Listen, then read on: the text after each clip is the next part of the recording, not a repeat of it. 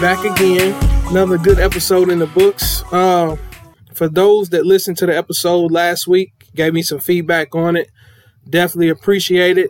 I know it's a sensitive topic, especially in today's climate. So again, shout out to my guy Gabi for jumping on there with me. For those that didn't catch it, please go back and listen to episode, I believe it's 40. We talked about racial tension in America. We talked about what we thought our definition was of white privilege and some of the benefits that go along with it. But it's crazy how I dropped that episode February the 1st, which happens to be the first day of Black History Month. I definitely didn't plan it to be that way, but it's ironic that it fell on Black History Month. And since all of that has happened, a couple of situations occurred that kind of further lets me know that what we were talking about and what I said is somewhat true. You know what? I don't even want to say somewhat. It is true. So I got Coach Keith in the building with me today. What's going on, Mr. Keith? What up, y'all? Definitely appreciate you jumping on the podcast. And you were one of the first ones to give me some feedback, and I definitely appreciate you listening to it. So just overall, you know, is there anything that you want to add to it or something you want to discuss in regards to that conversation? I mean, it was, like I said, it was very interesting when I heard it. And it's like, it was something, it was, you know, first off, I want to shout out your man, Gabi, right? Yep. I want to shout him out for even taking the time to be engaged in the conversation. Because a lot of times it becomes about race, you know, it's kind of not discussed. Or if it is discussed, it's, you know, you tiptoe around it. And the fact that he was willing to be open and honest and, you know, give his point of view and also be transparent, like, hey, there's some things that I don't know, some things I want to know. You know, this is my viewpoint on some things. You know, I want to give a shout out to him. And it's like I said, I listened to it and I kind of jumped right in because, like, you know, it was very interesting to hear him talk. And it's like, even though he was open to willing to learn about his privilege, a lot of the things he said was like, you know, just to me, you know, I don't know the man personally, so I can't say, you know, whether he, you know, what he feels or don't feel. But it's like, man, he said it from, I don't want to say a privilege point of view, but you can't tell the way that he, you can't tell from his point of view, it's what he sees on the outside, not so much on where he's been, you know, on the inside looking from the out like I have, you know. Me and you have talked. You said, you know, you openly admit, you know, hey, you know, I'm just a country boy. You know, I'm a country boy who came up, you know, moved into the city, and so once I got here, my viewpoints changed about stuff, you know, stuff that happened in the West End. Well, I happened to, you know, I lived in the West End. I grew up in the West End, so a lot of the things that are said about the West End is like, man, I just wish somebody would take 5 minutes to come and see that, you know, while bad stuff does happen, you know, 95% of the stuff that comes out of the West End is great. You know, the West End is a place of love. The West End, you know, is a place of community. Yeah, we got our problems. Yeah, we got our issues, but a lot of our problems and issues come from the fact that we're neglected and ignored. You know, when you leave a man to his own defense and his own vices, he got to come up how he can. And sometimes the decisions that we make as a people, you know, might not be the best thing, but that's what happens when, you know, when you can look around and the West End, 30, 40 mile radius, there's 2 grocery stores. You know, there's a liquor store on every corner.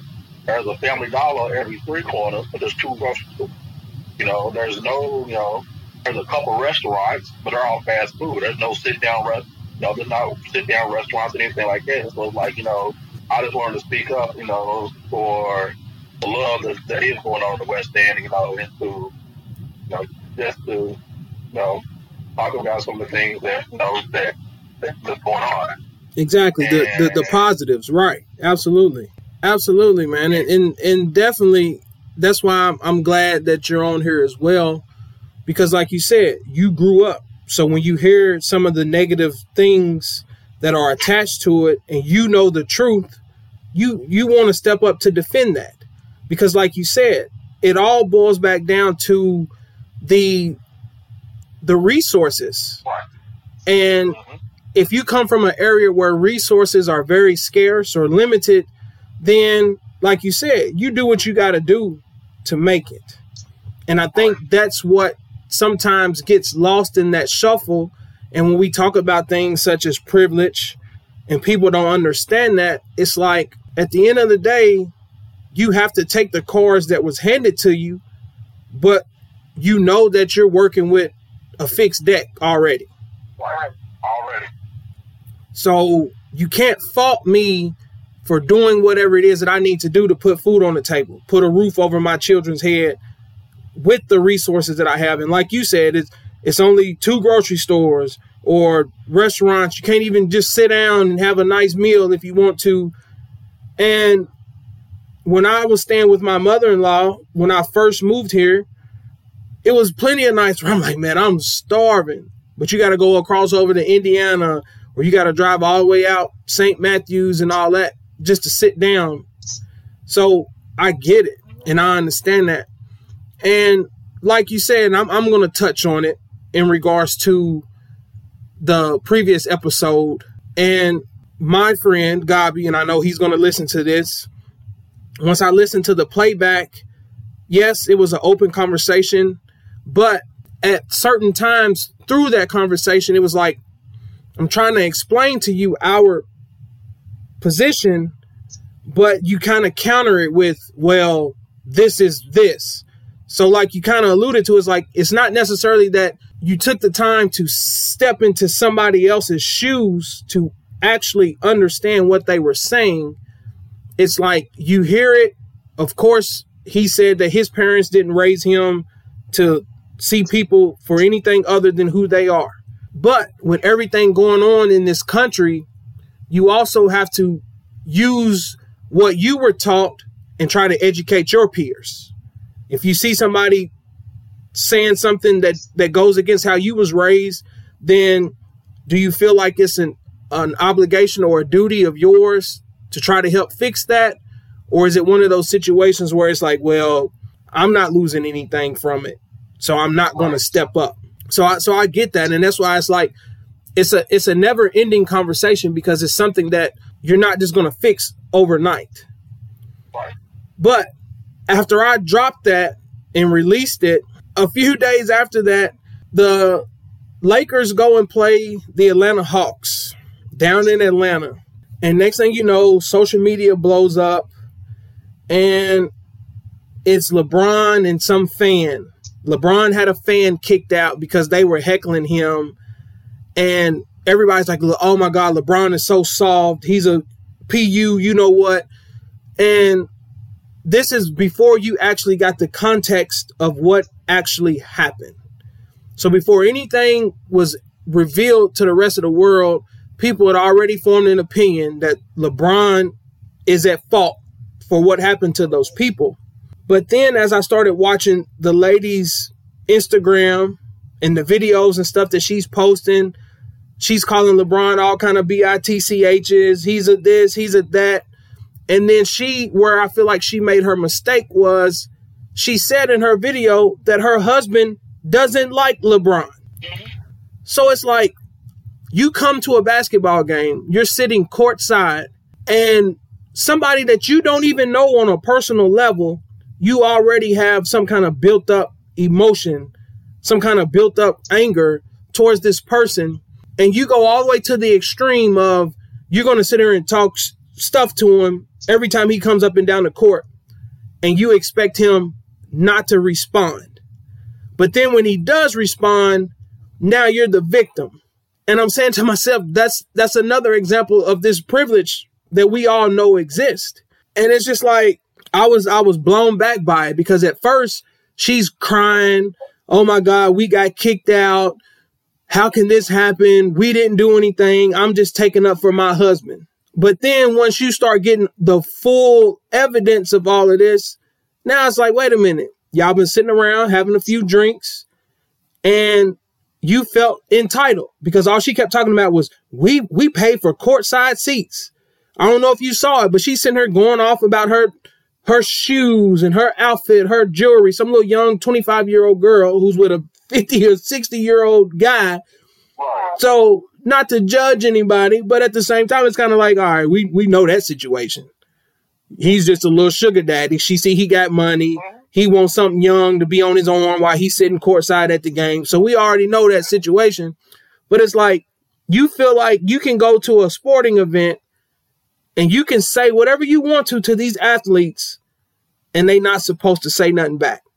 And that's that whole shut up and dribble thing. So it's like, talk about that for me. Like, what is your perspective on that?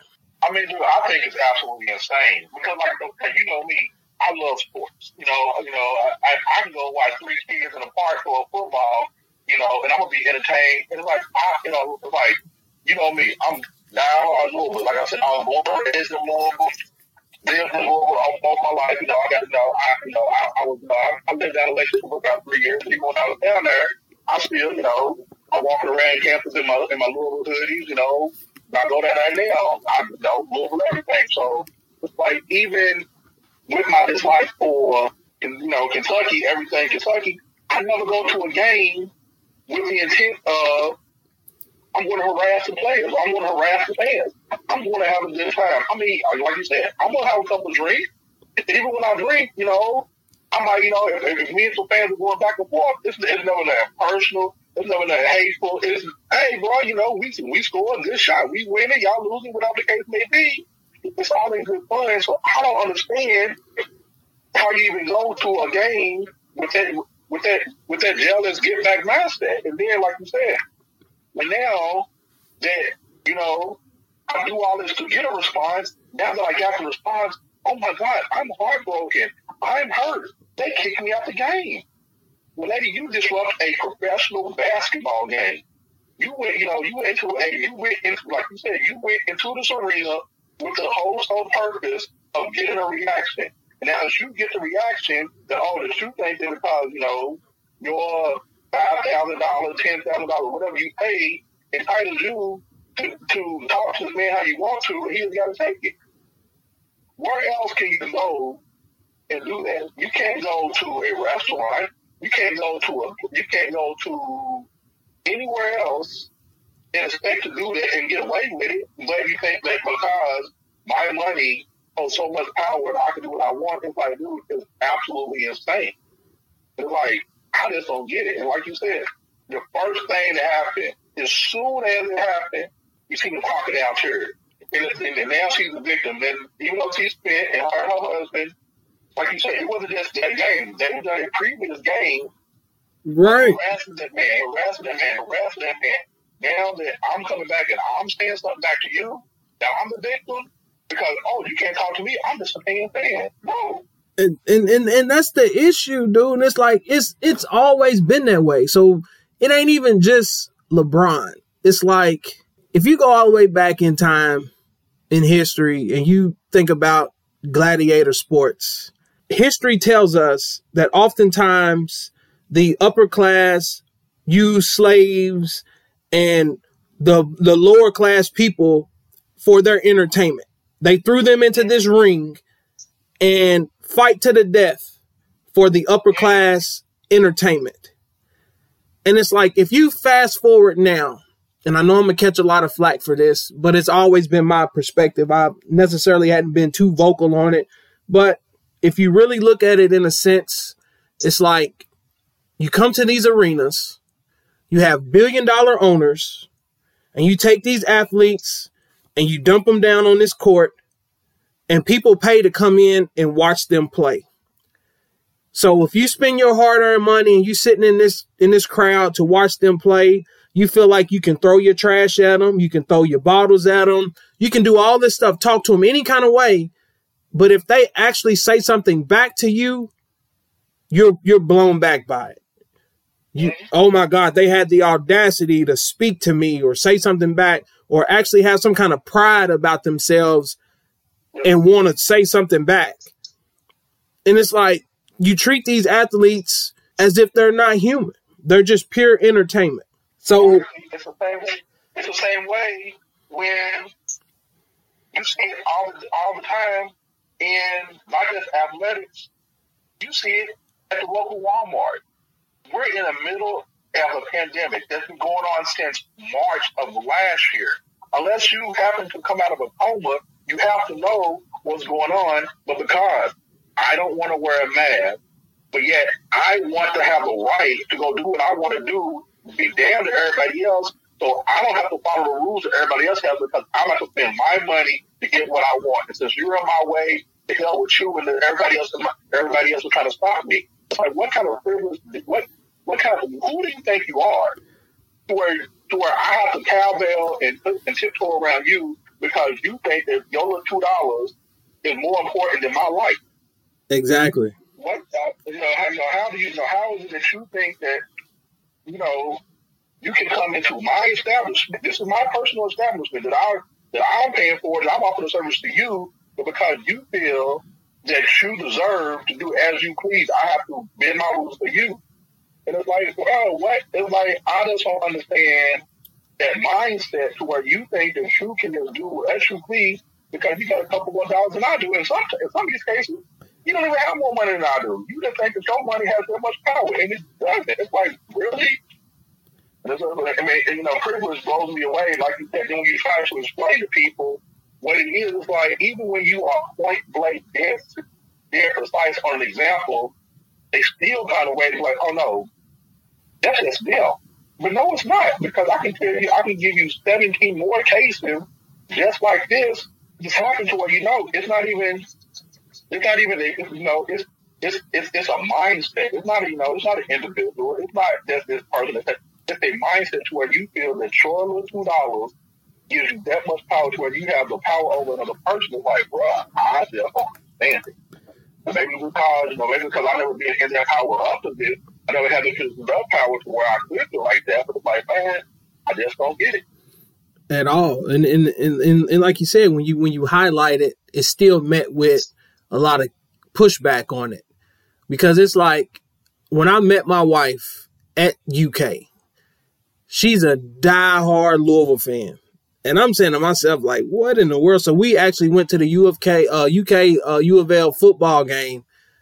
She pulls out this big old U of L jersey. And I'm saying to myself, I was like, dude, there's no way that I'm finna walk in here with her knowing that she has this on. I was like, you finna bring so much attention to yourself. But she did not give a care in the world. She's like, I'm rocking my jersey. I don't care. So it took me a minute because I'm like, I already know she's going to get heckled. I already know people are going to say stuff to her. But luckily, it didn't get too out of hand. So at that time, she was also a Pittsburgh Steeler. She's going to get mad when I call her out on this because now all of a sudden she's a Tom Brady, New England faithful. I don't know what she is now since he's down there in Tampa Bay with your guys. But we was going to go to a Cincinnati Bengals game. And she pulls out this Hines Ward jersey. And I told her, I was like, I'm not going if you wear that. Like, that's one of those situations where that's a real rivalry. Like, I'm not sitting in those stands with a bunch of drunk. There's a different atmosphere between college students and full-grown adults drunk. And I was like, I'm not getting into no altercation with you because you want to wear this Hines Ward jersey. So she was still like, I don't understand what the problem is. I'm going to wear it, blah, blah, blah. But we didn't get that real example until me and her went to a Kentucky-Tennessee game at Rupp Arena. And we were sitting in the stands, and two Tennessee fans were coming down the steps. And, of course, everybody in that section started booing them or whatever. And one of the guys turned around, and he starts saying stuff back. And then all of a sudden, out of nowhere, somebody throws a full cup of Coke, dumped it on him. And I'm saying to myself, like, all of that is unnecessary when it comes to just coming to an event to watch a game. And like you said earlier, it's like, yeah, you trash talk, have fun with it. But once you start getting disrespectful, now you done crossed the line. Right. So that's where I'm just like, dude, like, it's crazy to me. That's why I'm banned from Rupp Arena right now. I think I might be on the permanent list. But you know me, I'm like I said, hey, I'm Louisville all day, so I was there. I went to a game, like you said. It wasn't even a Louisville Kentucky game. It was I don't know, it was a nobody. But of course, I'm in my Louisville gear, and somebody start talking all trash. Bro, hey man, look, it ain't nothing but a game. It ain't between us. But he kept on talking, so I had to touch him. Next thing I know, we coming down them bleachers. So, of course, you want to see him lose. You got this one little guy in a red shirt. Oh yeah. Hey man, you get him up out of here. So that was definitely 15 years ago. I ain't been back since. Definitely. So yeah, that's what I'm saying. Like that's just another example of that privilege. And I ain't gonna stick on that too long. Like I said, we was on that other episode for almost 2 hours. So I thought it was just ironic that I dropped that, and then all of a sudden all this stuff starts happening. And then the next topic I want to talk about is the N-word.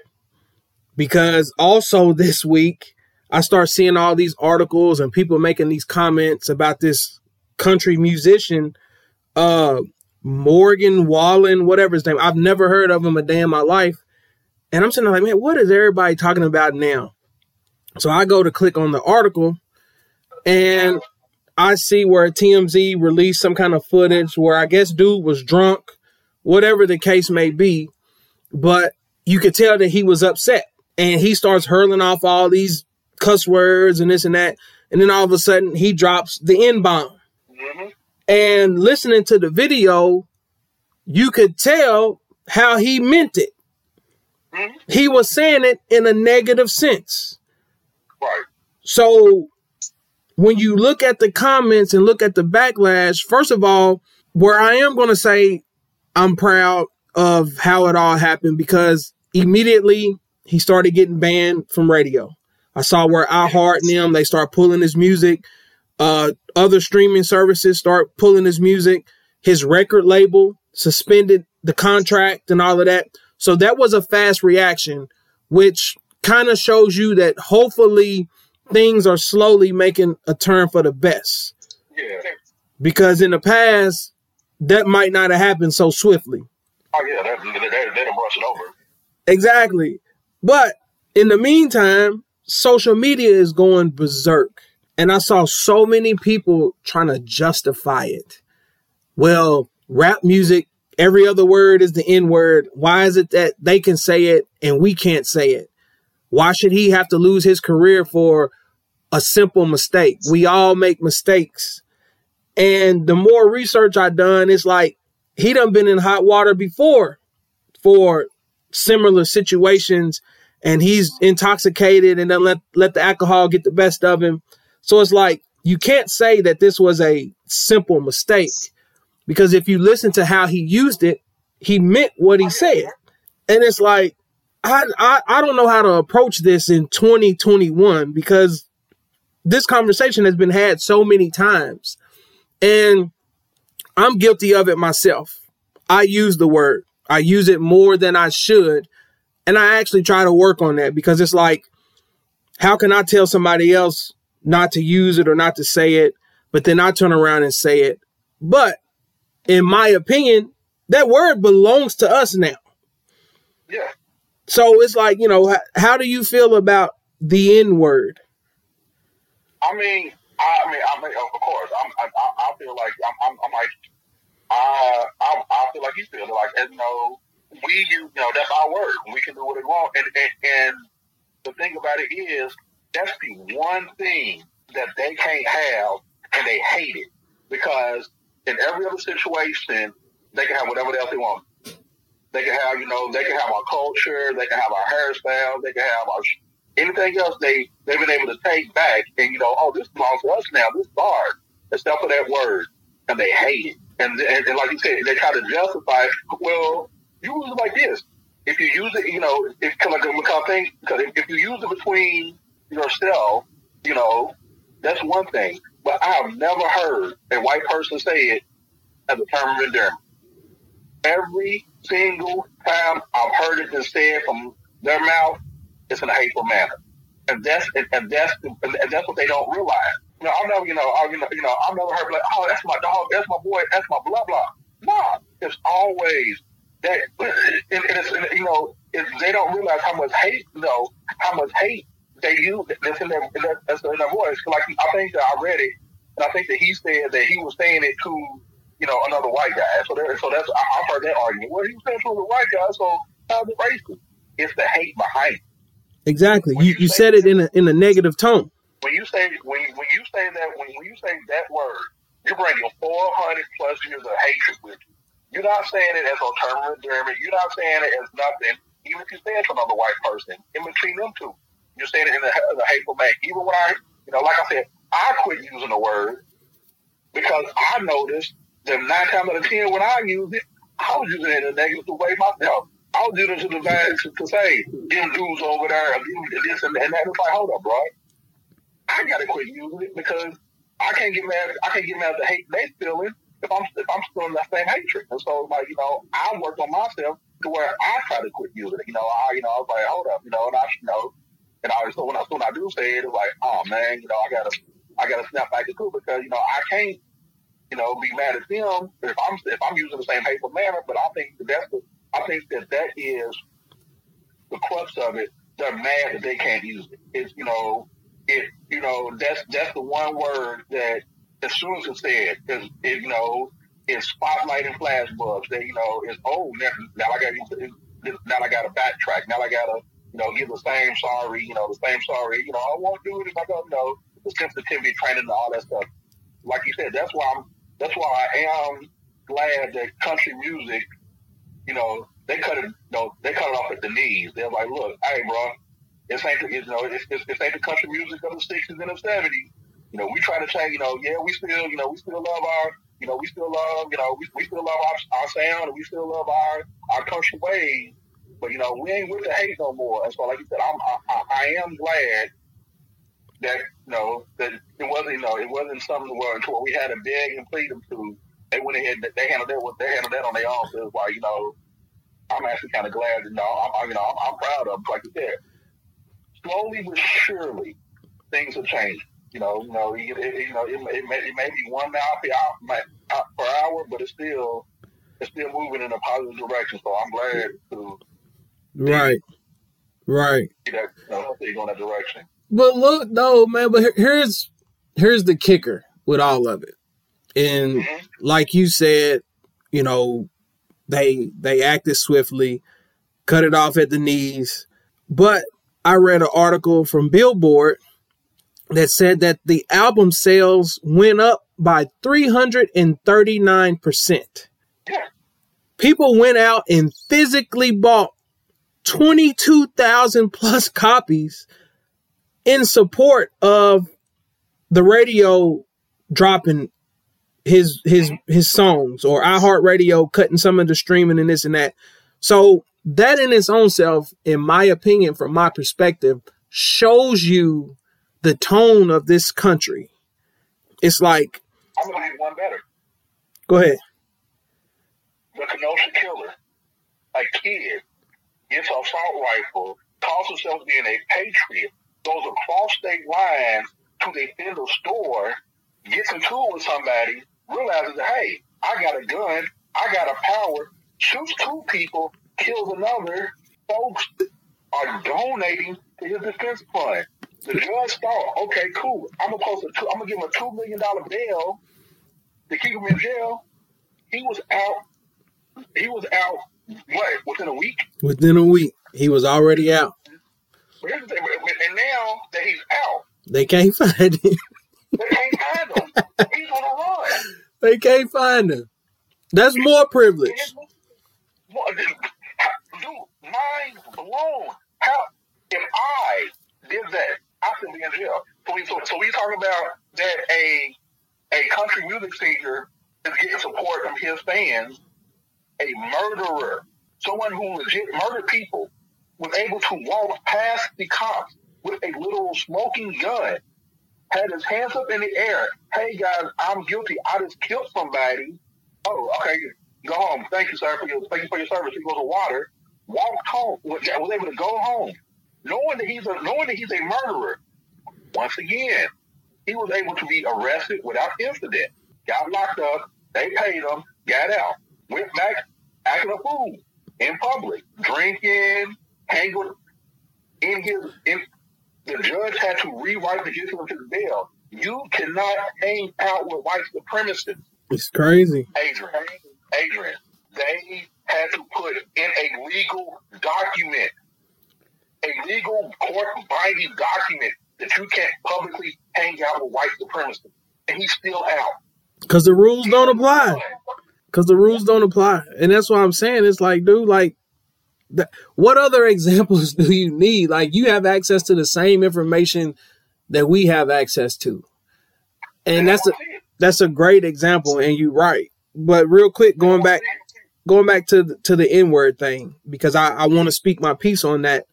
And it's like, okay, y'all are upset that he's being held accountable for his actions to the point to where you're going out to buy his album just out of pure spite. Mm-hmm. Like, it ain't even no good intentions behind it other than you support what he said. You're going to stand behind him. You don't care that he said it and how he said it. So to show that, I'm going to go buy his music. And then you try to, well, y'all say it, so why can't we? And like we just alluded to, you said a term of endearment. And that's why I said I'm guilty of it.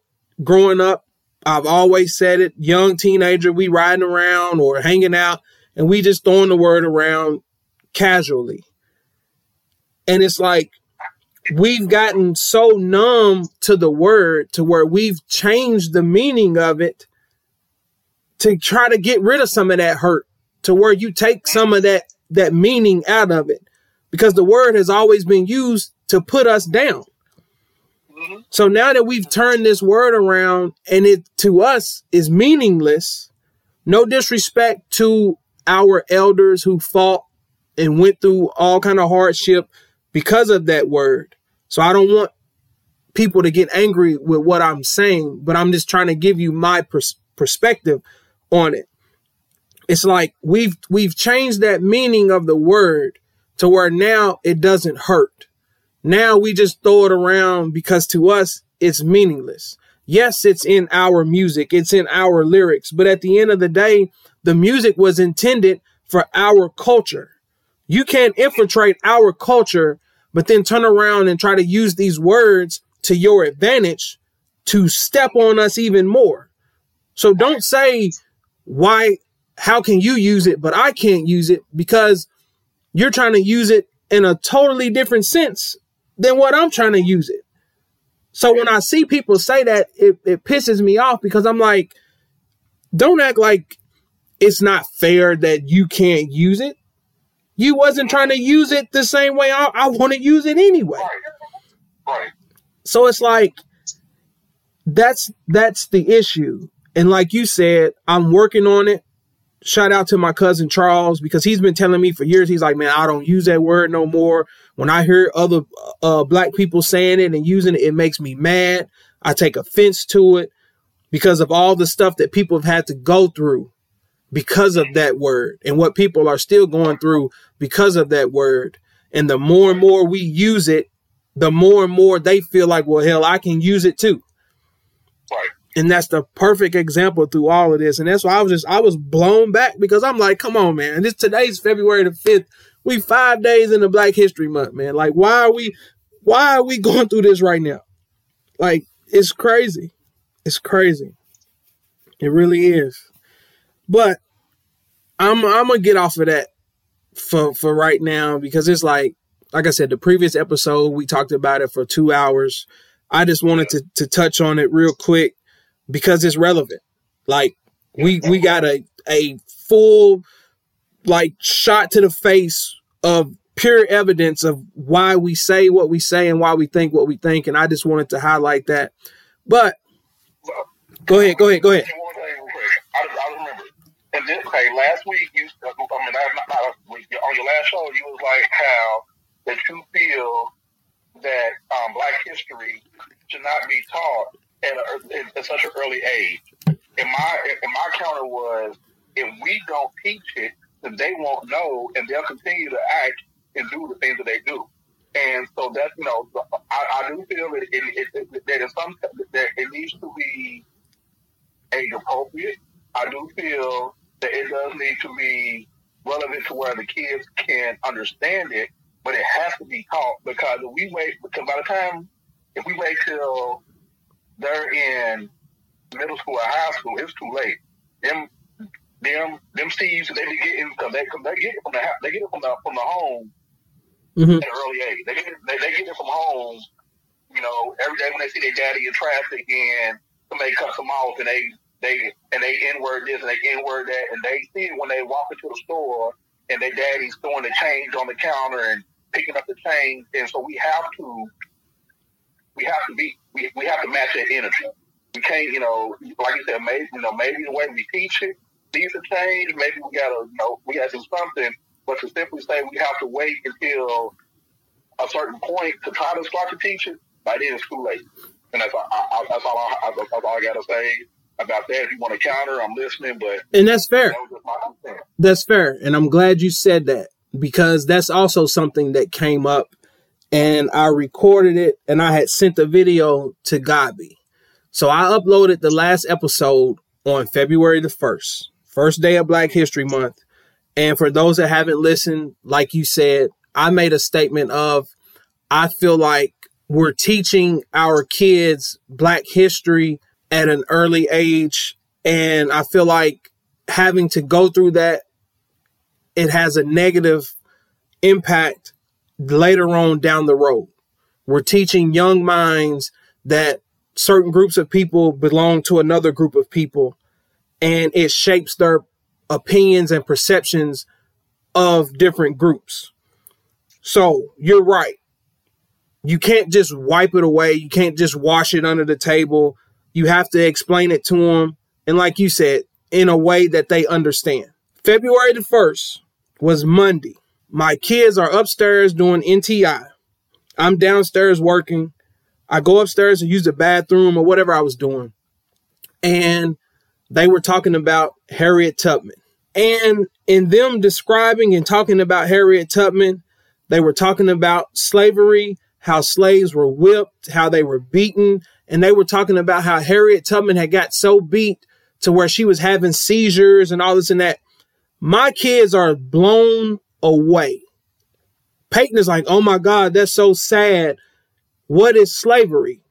Like, it's not, they were watching a video. So it ain't like the teacher was teaching it. They was watching a video. So they're watching this video and they have so many questions. And this is all through computer. So it ain't like they can physically just, all right, stop. What is this? What happened? And they're only 6. Right. So I'm saying to myself, you introduced a 6-year-old child to somebody that's being whipped or lynched or beat.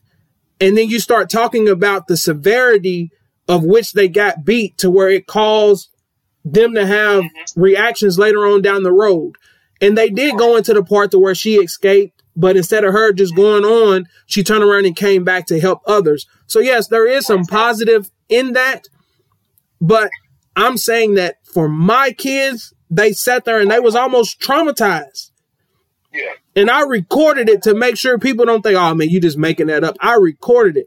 And I was just like, dude, like we literally just talked about this on the podcast. And here we go. 2 days later, they're talking about it in class.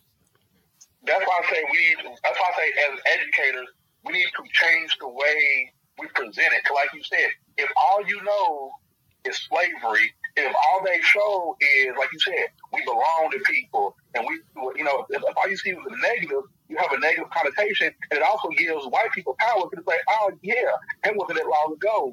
We can take you right back there. And that's one of the things. So we need to highlight the Amanda Gorman and the Kamala Harrises and the Barack Obamas and the Michael Jordans and the LeBron Jameses and the Carl Lewises and the Muhammad Ali, and we need to balance that, because one of the problems when we teach Black history, it starts at slavery.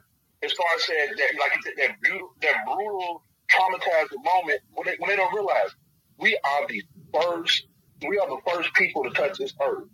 If you actually look at Africa, Africa is not a country. Africa is a continent. Africa is a beautiful place. Africa has almost every resource that powers the world right now comes from Africa. The Romans, the Greeks, the Europeans, all these different civilizations came to Africa to see how we did it, to see how our plumbing was, to see how our buildings were built, how our lives, our language, our writing, our medicine, our thing, took it, adapted it, and then stole it. When they was like, hold up, we want to do this, we want to do that. What they did, they went and seen our kings, our queens, our warriors, and stole them. Me and my wife talked about that after I recorded that episode.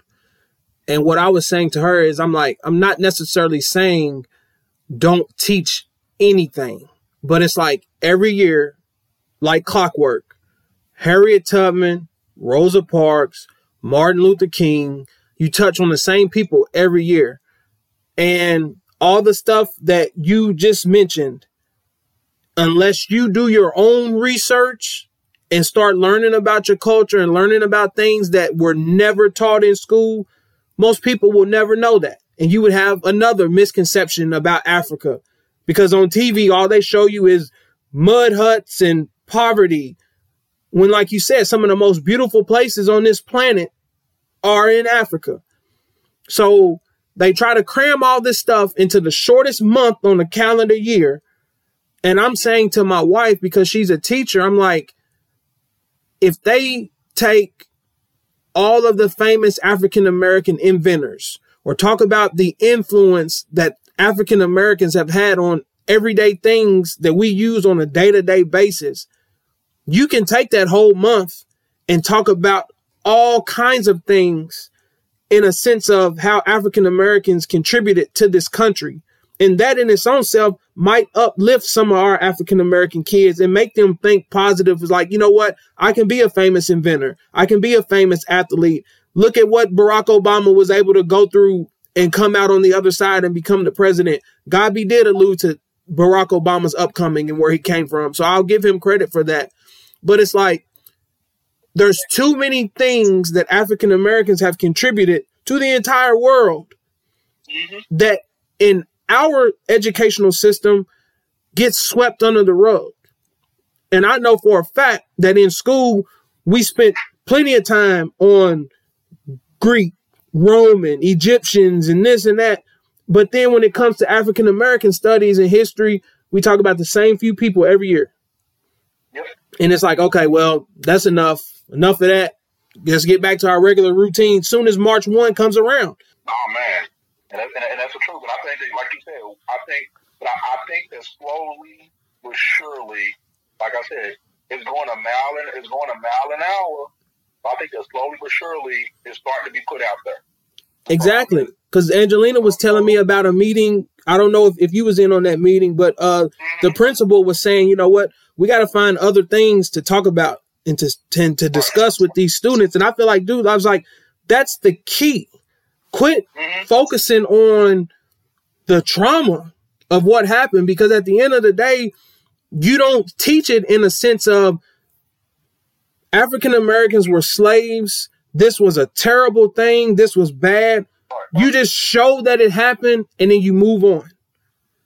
So go ahead. Have you read the book? So you want to talk about race? No, I haven't.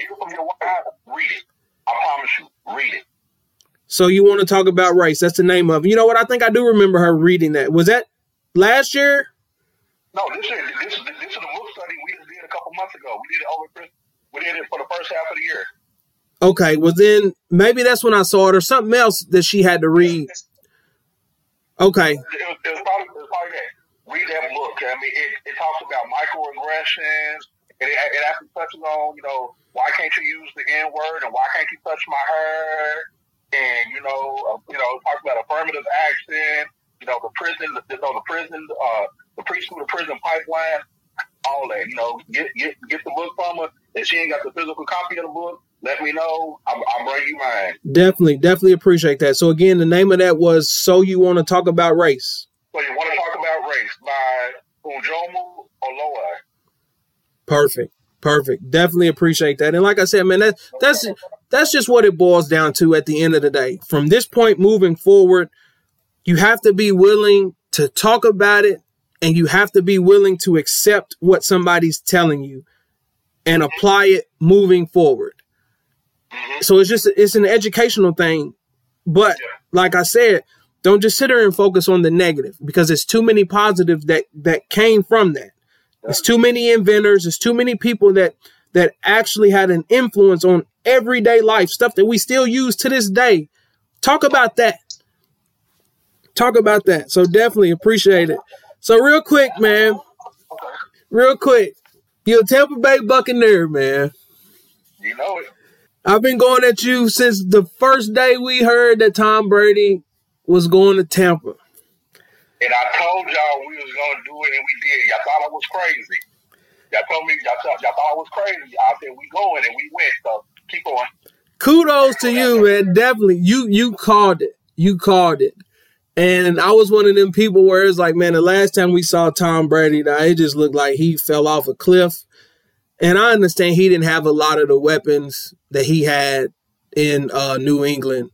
And I don't blame him for wanting to leave. Not only that, you leave in a cold environment, come down to sunny Florida. You got Evans. You bring Gronk out of retirement. Later on in the year, you grab AB. Miller. I didn't see Miller coming. Tom Brady and Miller got this connection that is just like, I can't explain it. And I honestly thought Green Bay, after the way y'all beat Green Bay in the regular season, I was like, dude, Aaron Rodgers is going to be peed off. It's at Lambeau. It's cold. I was like, man, them Florida boys don't want none of that cold air. But y'all defense right now, man. I'm going to tell you, it's not even the defense is playing. It's that running game, man. We finally running the reason we got busted by New Orleans is because we want Arians. He likes to chuck it around the yard, man. But he finally realized to do it in the playoffs, you gotta have a running game. You ain't gotta, your running back ain't gotta have 300, 400 yards. All you got it's about the carries, man. It's like the carries to keep them honest. You gotta have 20 carries. You gotta have those 25 touches because it keeps them honest. Because like you said, with that play action, Tom Brady can put it in the stomach, pull it back out, hit Evans. Put it in the stomach, pull it back out, hit Gronk. He can do that, but you can't do it if you ain't got a running game. Right, and right now y'all got a fresh leg Fournette, dog. Fournette is fresh. And see, here's the thing about it. The only thing I agree with Skip Bayless, I hate Skip Bayless. Tom Brady, somehow for 20 years, he's still that little Michigan boy that went to the sixth round, and he's still angry. And I knew he was going to do it because he's out to prove that it wasn't Belichick. Everybody still says, oh, Tom Brady's good, but it's Belichick's system. Tom Brady's all right, but it's Belichick, and even now he only won because of Malcolm Butler. He only won because he deflated the balls. He only won because of this, because of that, man. Brady is sitting in his locker room right now, reading the Fresh Pistols. I can't wait till Sunday, man. And I was one of them people. Nah, normally here's where I respectfully disagree with it came in at, but I can't say that because in the beginning, I was one of them, man, Belichick is cold because I was looking at the years that Tom Brady got hurt, Jimmy G come in, there was no drop off. Who was the other dude? Matt Castle. Yep. When Matt Castle went to the playoffs. I was like, there's no drop off. And I was just like, dude, Tom Brady's just a beneficiary of that system. But what really changed my mind was how focused he was against New Orleans in the playoffs. Because I was just sitting there like, dude, why is he not trying to throw these bombs? Why is he trying not to do this and do that?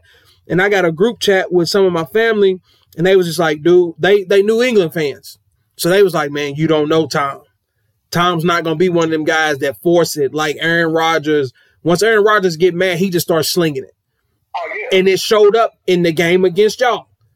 When they came out of halftime after y'all scored that bomb to Miller, Green Bay gets the ball back at halftime, and they go 5 wide, I'm sitting there like, wait a minute, 5 wide. I think he threw a incompletion on the first one. They line up 5 wide again. They might have got 3 or 4 yards. They line up 5 wide again, and that's when y'all smack Jones, scoop and score. And one better. Remember on the goal line when he was forcing Adams the ball. They had the tight end was open in one corner. He forced it to Adams on the first play. The second, he had to run it back in the flat, force it to Adams again. I mean, it's like, dude, play your coverage. Read who's open. But he, like you said, he gets locked in. And he just starts. He trying to make a point, and that's when they got stopped, and that's when they kicked that field goal. And after that, I just deflated them. It was a wrap. It was, and like, honestly, dude, I'm being like, that's the first time that I can recall seeing Aaron Rodgers shook. Normally, you can be like, you know what, man, Green Bay defense is trash. They give up too many points. Aaron Rodgers done his job. But Green Bay's defense that first half, man, Tom Brady made them look terrible. But they made up for it in the second half. So I was just waiting. I was like, you know what, Aaron Rodgers, he's got to deliver. Tom Brady threw 3 picks in the second half. He's got to deliver. But he couldn't even pick up a first down. And I'm sitting there like, dude, what is going on with Aaron Rodgers? And like you said, he just kept forcing it to Adams.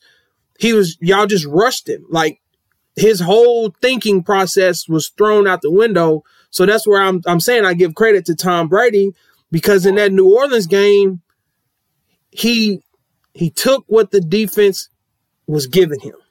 He never tried to do anything over the top to where he's just forcing it, because I think that's what cost Drew Brees. Plus the fact that Drew Brees can't throw a deep ball no more. So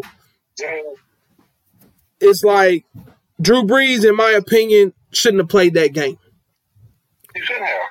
Because if you listen to after the game, what everybody on Tampa defense said, he can't throw deep. If we sit on the slants, we're going to shut it down. What they do, they set on the slant. Mike Thomas can't get nowhere, and Drew Brees couldn't throw over his head. We win. Exactly. So, you can't wait till Sunday.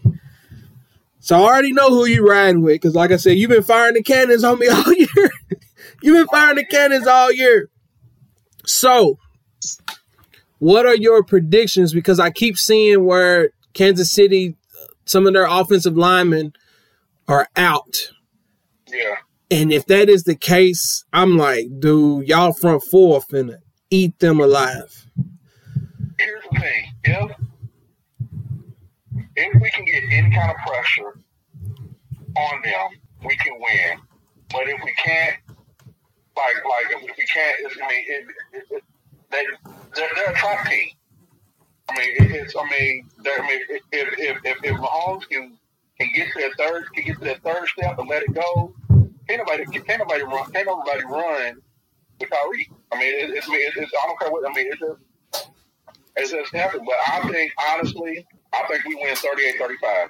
I think it's gonna be a lower scoring game than that, because after the game Hill had the first time, surely y'all know now to double it.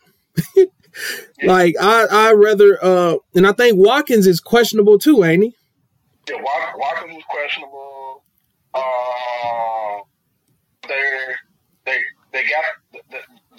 getting the center out. They're getting the center out of COVID protocol. They're getting Hardman out of protocol. They lost Fisher, and I think I read today they lost a defensive back. Oh wow!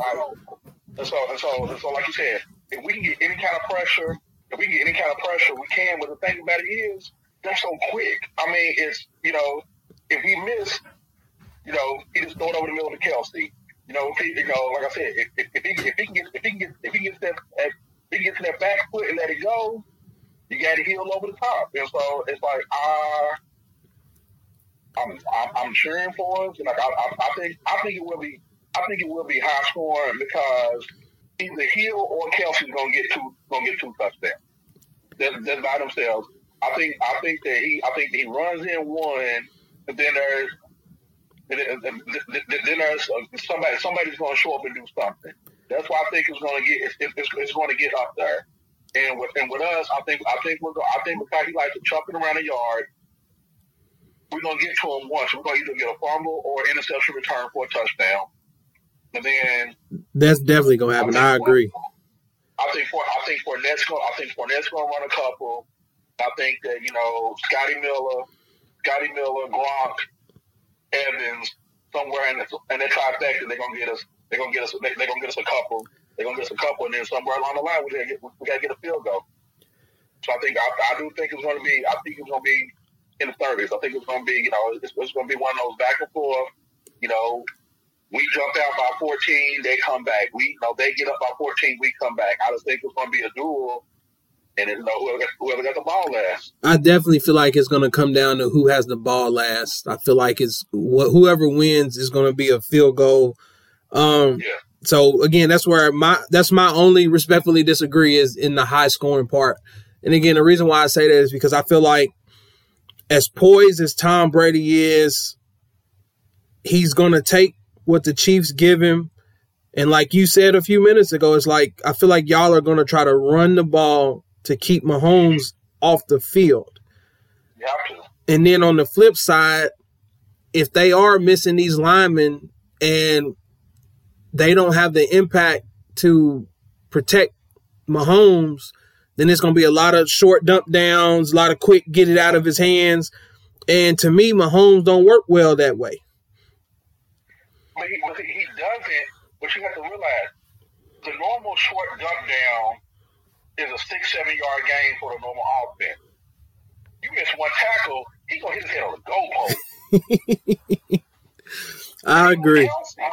Even with Kelsey, even with Kelsey, that's still a 13, 14 yard gain. It's like, dude, we just got him. He dumped the ball out. He threw the ball under his leg, off his toe.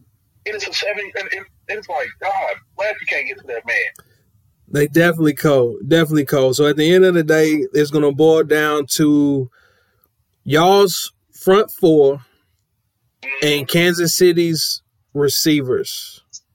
Yep. And before I knew that all the linemen and all that was out, I put my money on Mahomes because I just felt like they were too explosive. But of course I can't back out of my bets now, but it's like all signs now is like I think this is Tom Brady's. The only good thing about it is I'm in Facebook jail for the next 30 days, so win or lose, I can't say a word. So if we lose, I'm gonna be broke eating bologna sandwiches probably till my birthday. I ain't gonna lie, I bet the house on this. So we lose. If you see me out on Dixie Highway with a can in my hand, just give me $2. I got you. I definitely got you. But if we win, oh my goodness, I'm eating lobster and steak every day. Man, like I said, I can't wait. It's definitely gonna be a good one, man. Definitely.